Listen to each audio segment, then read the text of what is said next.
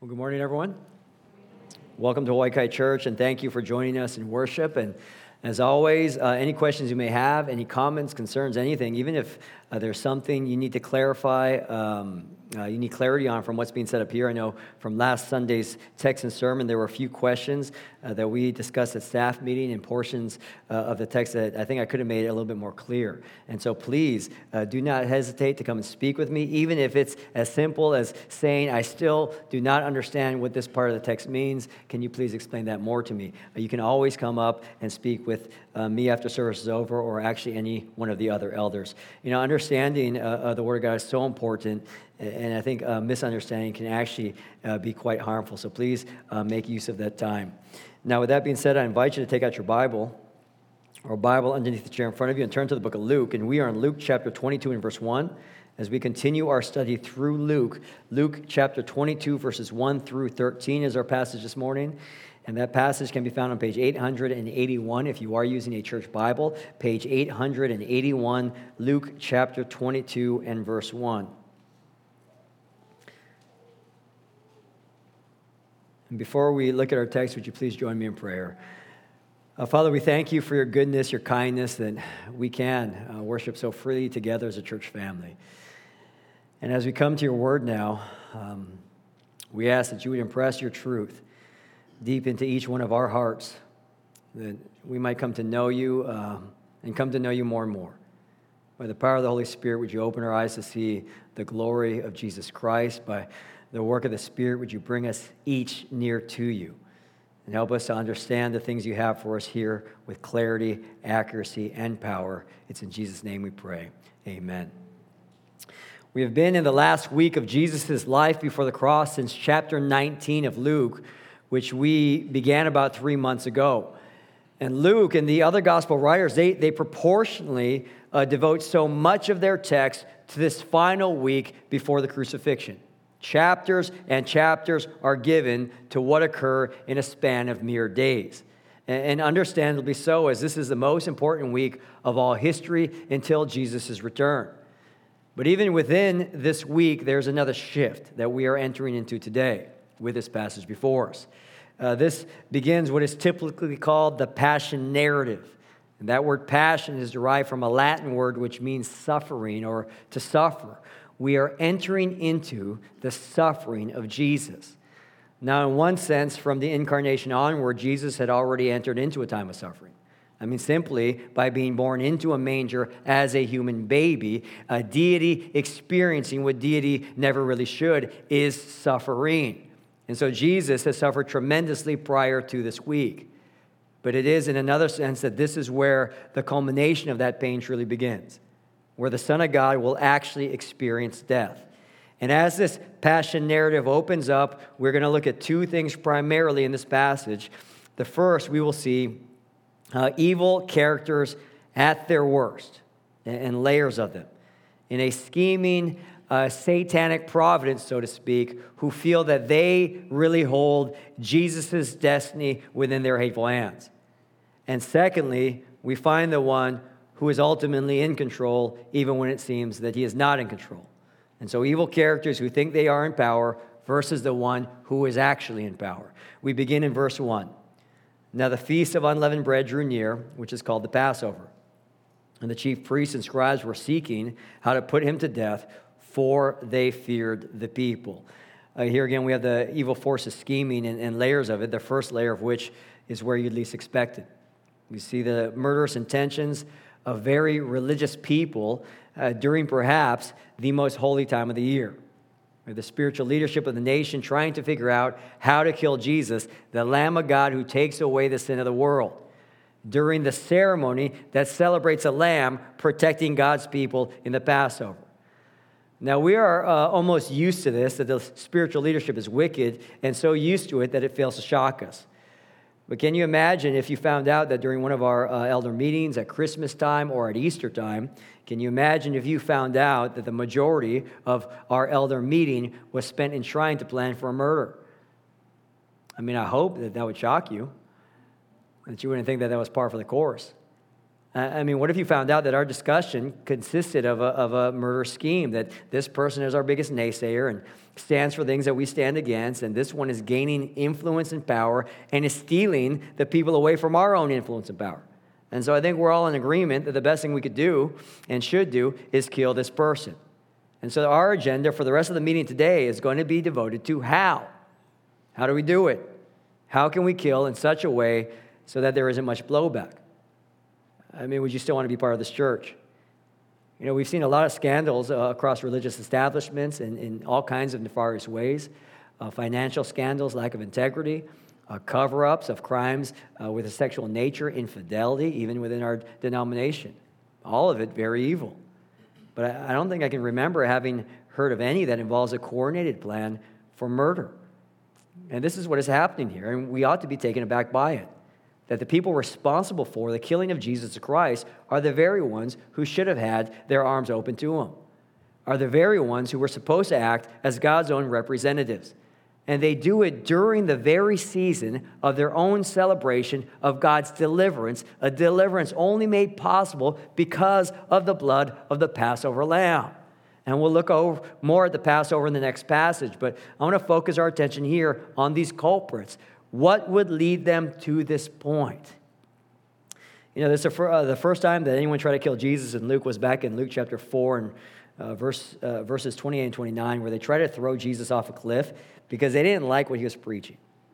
The scribes and the Pharisees after that, they've been involved in laying trap after trap for Jesus so that they might discredit him before the people that he was winning to himself. Why? Because at the end of the day, the religious leadership wanted power and authority and sway over the people. They wanted the people's affections and approval, and Jesus was undercutting their power and influence and uncovering that their own hearts were not right with God. But rather than have that melt them into repentance, they double down on their attacks upon Jesus. They want the praise of the people, and they don't want people praising Jesus. Now, one lesson for us is just because someone has a spiritual title and stands as a religious figure doesn't necessarily mean that there is any real spiritual vitality at all. You know, it's sad, but it's true that there are many wolves who disguise themselves as sheep. Even Satan himself disguises himself as an angel of light in 2 Corinthians 11:14. Just because someone has a spiritual title affixed to their name doesn't mean that there's real spiritual life there at all. Now, I don't mean that you should distrust every single religious figure and have an unhealthy bend and bias against them. But I definitely do mean that you should test things and let trust be earned over time by which character can be ascertained. We mustn't be shocked or think that the gospel is no longer true, as heartbreaking as it can be when we find that spiritual figures here and there are found in scandal. They've been found in scandal since the beginning of time. It happened then, and it still occurs today, sadly, that there will be many who enter into ministry for the glory of themselves rather than the glory of God. And so the religious head honchos here, they're planning for murder, and we get further insight into their evil because what is it that is the only thing that's stopping them? It says they're afraid of the people. We are afraid of the people who like Jesus. I mean, this fleshes out the portrait of their wickedness. They care more about what people think than what God thinks. We want to kill Jesus, and the only speed bump in our hearts is not that thou shalt not kill, thou shalt not murder, but that the people, they're not going to like us if we do it. The people we long for their approval, they're going to turn on us. Our poll numbers are going to drop. We want to be liked. It's very human. We want to be fawned over. That's why we say such long, extravagant prayers so that people can bravo us and wear such long, extravagant robes for that distinction. We love the attention of people. And we know that that's not just a first century thing. It has spread multiple times over in every era, but especially in ours. It's a human thing. We just want people to like us. And often to the point that people's opinions of us mean everything to us, so much so that we live our lives in a kind of slavery to them. I feel, by contrast, every strong leader in history has not been enslaved like this, but their true conviction is unaltered by people's opinions. But here it is that this is bleak. It's bleak. We have spiritual leaders who don't care about what God thinks and who are ruled by the people who want to kill Jesus because Jesus is taking their following away from them. And so again, this first layer of evil, religious powerhouse people, scheming murder during the most holy of seasons, really with a dilemma on their hands. We want to kill him, but we can't do it because of the crowds.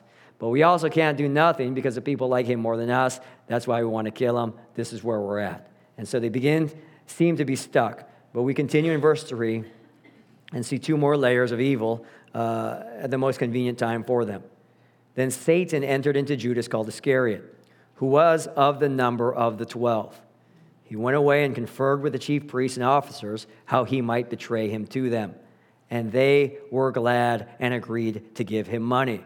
So he consented and sought an opportunity to betray him in the absence of a crowd. Here we have, joining the religious authorities, accompanying them, two further layers of wickedness. One, Jesus' own disciple, and not just a follower of him in the crowd, but one who was of the number of the 12. And two, we have Satan himself joining the team.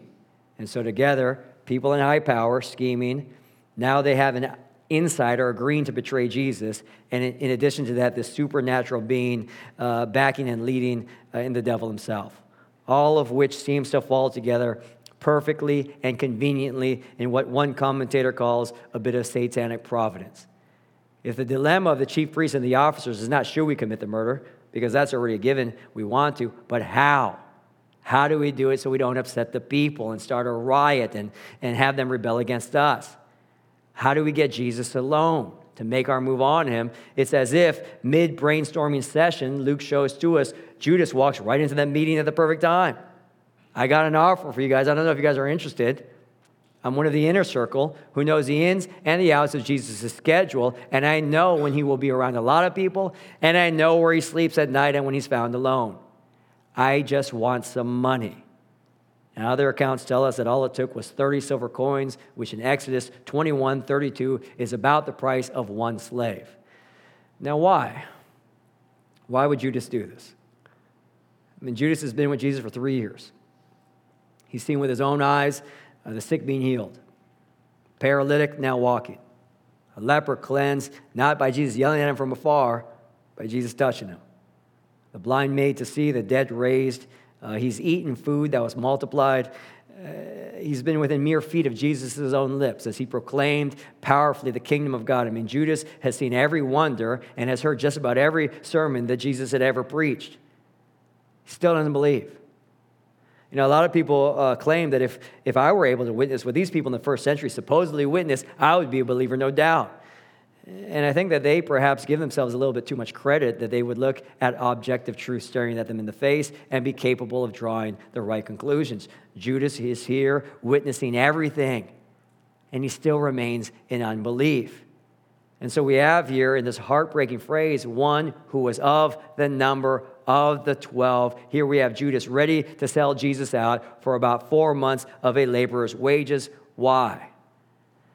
You know, Luke doesn't delve into it as much as the other writers do, but Luke is explicit that they agreed to give him money, which means that Judas wanted and asked for it because somehow at this point money means more to him than Jesus. Now that may still not make sense to some of us here. Is it just a simple love of money that causes this kind of wretched betrayal? I'm sure that many of us in this room have been betrayed by people close to us in varying intensities, and here it's actually a lot different. It's actually a lot different. Here we have the Son of God, perfect and sinless humanity. He's done literally everything to prove himself. He's done everything to authenticate himself with power, and not just power, but also compassion and mercy. I mean, even the furthest, most broken person could find a home with him. Even little children, little ones, they run up to him because they feel so comfortable with him. This is Jesus who knew every disciple's shortcoming and still chose him anyway. I mean, Peter's about to abandon him, deny him. The rest of the disciples will scatter, Judas betray him, and yet Jesus still, in these very same night, will wash all of their filthy feet in the posture of the lowest servant. This kind of betrayal is not like anything that we have ever experienced. I mean, there's literally no betrayal like the betrayal of Judas outside of Adam and Eve's betrayal in that perfect Garden of Eden where they walked with God and enjoyed his character and his glory firsthand. There's no betrayal as wretched as these. And so is it the simple love of 30 silver coins that causes this kind of wickedness. I don't think so. Any more than that first betrayal of Adam and Eve was simply about forbidden fruit. What we saw in the garden when humanity fell away is humanity being tempted to turn away from God so that they might be their own God. While Adam and Eve, sinless, they enjoyed the presence of the Father, their Creator, and the Lord. And daily, they were with each other in the perfect environment. They were tempted with this allure from the crafty serpent that, you know what? The God who made you, designed you, created you to find your highest joy in Him. That because of fruit from one forbidden tree, I mean, never mind the garden full of others, but because God is not giving to you what you find pleasing in your eyes, then He must not be good. And you have to take matters into your own hands and live for your own desires rather than His. You can't trust Him any longer. Was that fall really about a piece of fruit? I mean, yes and no, but it's so much deeper than that. They failed to trust the one who had already proven himself trustworthy. They wanted life outside of His lordship and under their own lordship, and so they believed the devil rather than their God. Now here we come to Judas, enamored with Jesus like many people were, and I think that was genuine. I mean, Judas was all in, and he was so trusted that the disciples actually made him a kind of treasurer. He was the last person that anyone would have ever guessed to be untrustworthy. I mean, Judas himself was of the group that went out in Luke 9, verses 1 and 2, to drive out demons, to cure diseases, to preach the kingdom of God, heal the sick. I mean, Judas was neck deep into ministry. And so Judas was thoroughly enamored with Jesus' mighty works. So were many others. But as time went on, I think that while Judas was enamored by these mighty works, Judas was not so much a fan of Jesus' mighty word. Blessed are you who are poor, for yours is the kingdom of God, Luke 6:20. Blessed are you who are hungry now, for you shall be satisfied. Blessed are you who weep now, for you shall laugh. I mean, who wants to be poor and hungry and weeping like Jesus had been poor, hungry, and weeping in this life? This isn't what I signed up for. And in this last week of Jesus' life, where He rides into Jerusalem on this royal colt, many are thinking, you know what? Finally, the moment we've all been waiting for. And they're looking at the temple from afar. It's covered in gold. It's sparkling in the sun. The royal city of Jerusalem is ahead. Jesus is riding in on this donkey like King David would ride in on a donkey. This is the moment I've been waiting for. This Messiah is going to rule and reign. And as one of His earliest adopters, I mean, I have the most equity in this company. I'm going to be rich and powerful and sit on a throne next to His. I mean, His will be bigger, of course, but I'll get my little one. This is the victory of victories. This is the best decision I have made. And then Jesus says, don't be impressed with that temple. It's all coming down. Things are going to get worse before they get better. Those are our last two sermons in Luke. A lot of suffering. Things are going to be bad before they get good, but then the kingdom of God will come in its fullness. Stay awake. Be on guard. I didn't sign up for this. This is not the Messiah I want to follow. I get it. You're powerful. I've seen these things with my own eyes that are altogether wonderful, but if this is the end of what you're trying to lead me, I don't want any part of it. You know, people can believe in the power of God without wanting the ends for which that power is displayed. And I really believe here that Judas is cutting his losses. 3 wasted years and all of this miraculous power and charisma and leadership, I left all to follow you. I'm just not getting the returns I want on the investment of my time.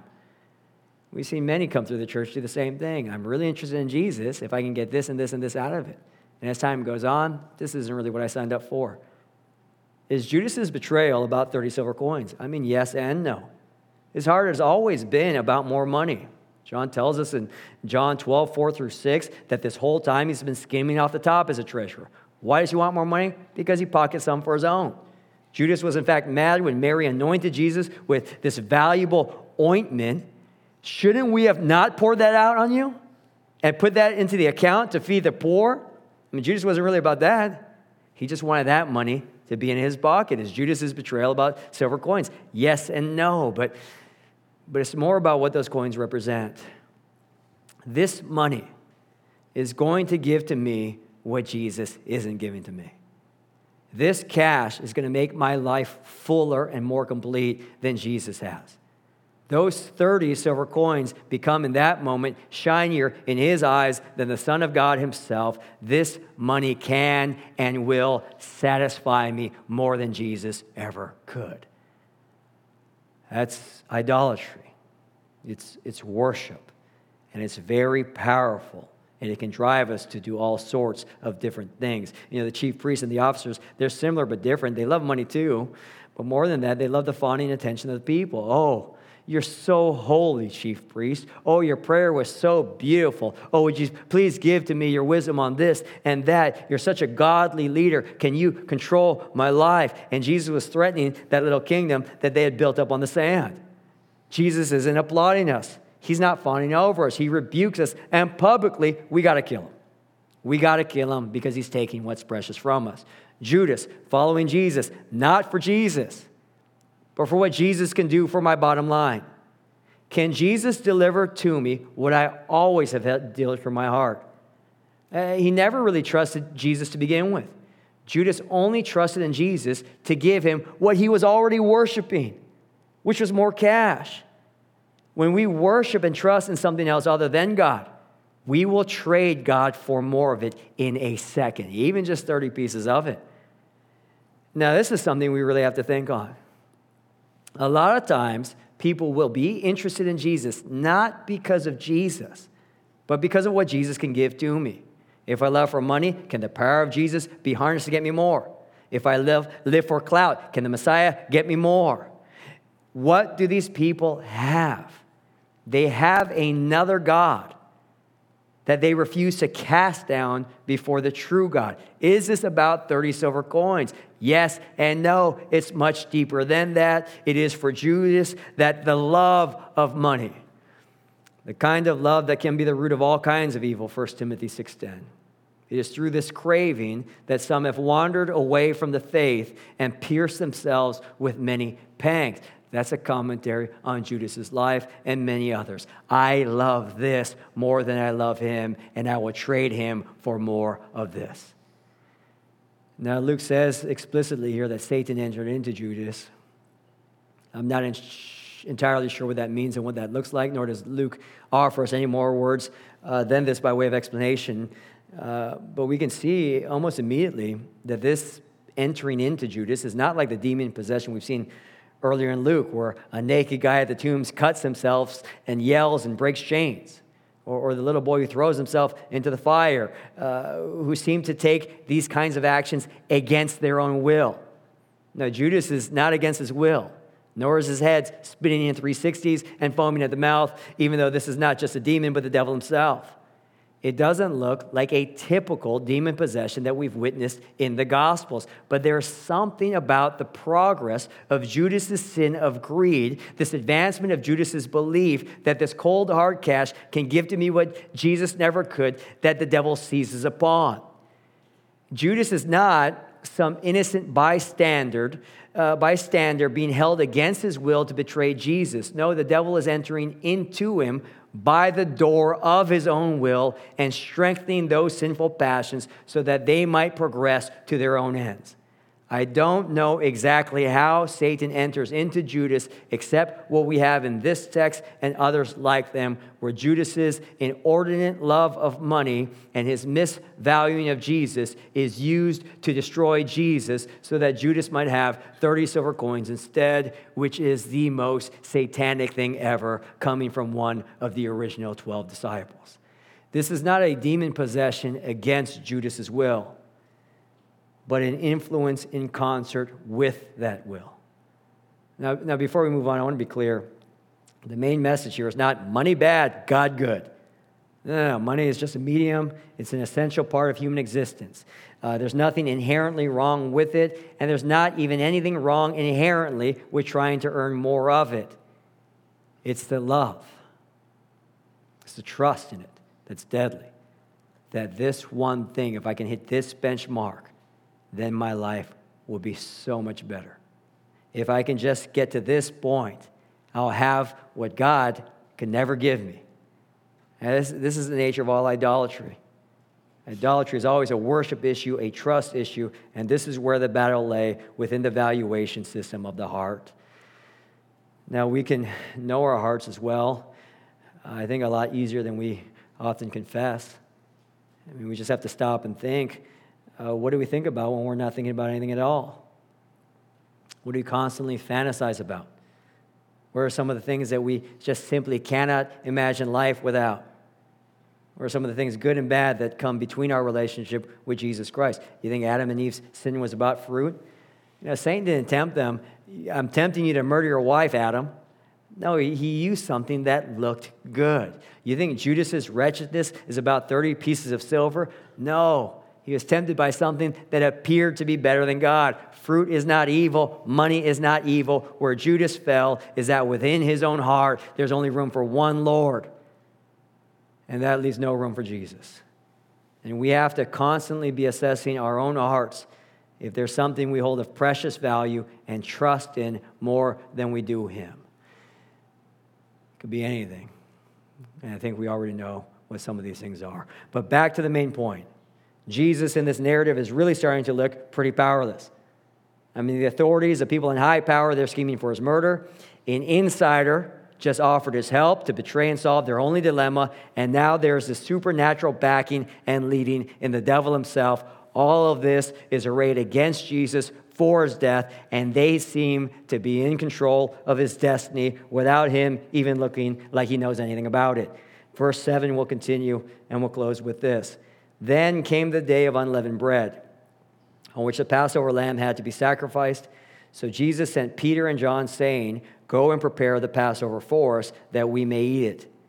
They said to him, "Where will you have us prepare it?" He said to them, "Behold, when you have entered the city, a man carrying a jar of water will meet you. Follow him into the house that he enters, and tell the master of the house, the teacher says to you, where is the guest room where I may eat the Passover with my disciples? And he will show you a large upper room furnished. Prepare it there." And they went and found it just as he had told them, and they prepared the Passover. There's this layers of evil characters at their worst in this scheming satanic providence who really feel that they hold Jesus' destiny within their hateful hands. And it seems that all of these forces are right against Jesus, that they really have this upper hand. But here it is in these verses that we have this very quiet reminder of who it is that is ultimately in control, even when it seems like he is not in control. Some commentators estimate that there's anywhere between several hundreds of thousands of people up to 2 million. They may flood into Jerusalem during the Passover season. I mean, this was a pilgrimage time. All Jewish people from all over the area would come to Jerusalem for this. Rome would put more guards there just to make sure things are kept in order. And so this place is packed. And Jesus is saying, when you've entered into the city, a man carrying a jar of water will meet you. I mean, that's not exactly GPS. So I just walk in the city, there's thousands upon thousands of people, hundreds of thousands of people, and I'm just going to run into one guy carrying one water jar? Is that really all the directions we're going to get? I mean, try walking down the strip in Waikiki at the height of tourist season with thousands there and just trying to find one person, no cell phones allowed. Is that all the directions we're going to get to identify? Yeah, that's it. But then you follow him. He's going to enter into a house. You don't have the address, but there's going to be the master of the house in there. And you tell him this, the teacher says to you, where is the guest room where I may eat the Passover with my disciples? Again, no names, no addresses, no descriptions other than the guy with the water jar. And this is someone they've never met. And he will show you a large upper room furnished. Prepare the Passover there. That's it. And so these disciples are looking at each other. Well, let's go do it then. And then what happens? They went and found it just as he had told them, and they prepared the Passover. I mean, brothers and sisters, who is ultimately in control of all things? Who is ultimately the one that we can put our full trust in, even when it looks like he is not in control? We can often try and interpret things way too quickly and with way too little information before God is even done with the story. Well, the authorities are against him. Judas is going to betray him. We couldn't have foreseen that. Satan's involved now. I mean, Jesus is going to die because of all of this.